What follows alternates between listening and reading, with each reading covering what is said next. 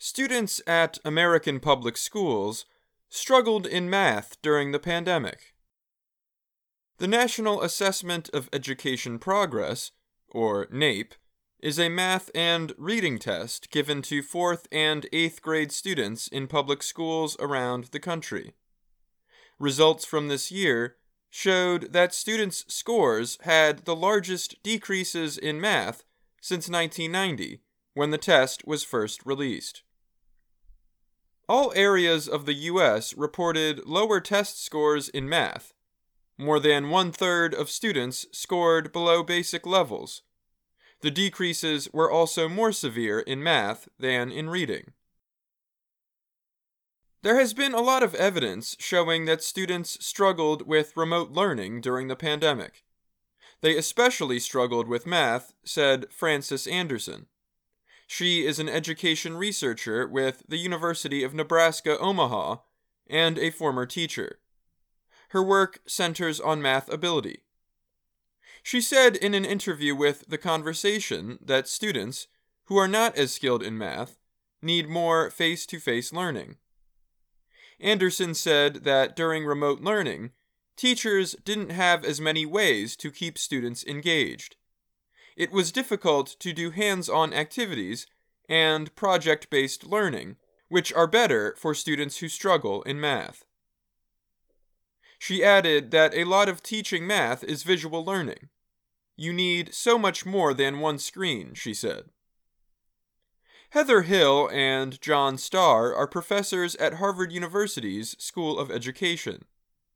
They spoke on Harvard University's Education podcast about the NAEP results. Hill said, "Math scores have always been more sensitive than reading and English scores to students' opportunities to learn."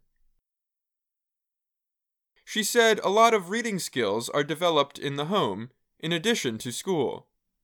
Kids can read books and the internet at home, or read text messages from friends, for example. But there are fewer ways for kids to work on math skills outside of the classroom. School is the only place that kids, for the most part, learn math, Hill said. Starr, who is also a math teacher, argued that NAEP scores were low for 8th graders because of the age at which these students started learning remotely. He said that the 2 years leading up to 8th grade, where scores declined the most, are extremely important for building math skills. He said those are the years when students start moving from arithmetic to algebra and other more complex mathematics. The NAEP for 8th graders largely tests algebra skills. So it's no surprise that they're really struggling. Those struggles are not going to be easy to make go away, Starr said. He added that in online learning, teachers were forced to teach math using the least desirable aspects of math instruction that we would want to see. Teachers had to lecture more, and there was less student interaction, which is not as effective for math instruction, he said. It's not necessarily the teacher's fault. It's just the way that they've been forced to teach during the pandemic, Starr said.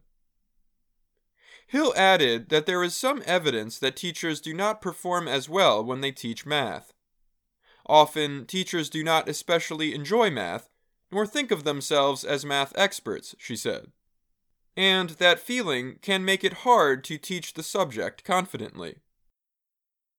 Both said it's going to be very difficult for schools to make up for learning losses during the pandemic, especially for the students who struggled the most. Especially with math, students returned from the pandemic with uneven abilities. It can be hard for teachers to form lesson plans for entire classes when the skills are so varied among students, Starr said. They agreed that to make up for the loss in learning, students are going to need a lot of extra help outside the classroom. Students who have fallen behind should have twice as much instruction, said Anderson from the University of Nebraska. Resources should go to students and communities which struggled the most, often minorities, Hill suggested. For example, tutoring students in small groups can help kids catch up in math. Hill said, although difficulties lie ahead, kids are pretty resilient. You give kids opportunities to learn, and they learn stuff. I'm Dan Novak.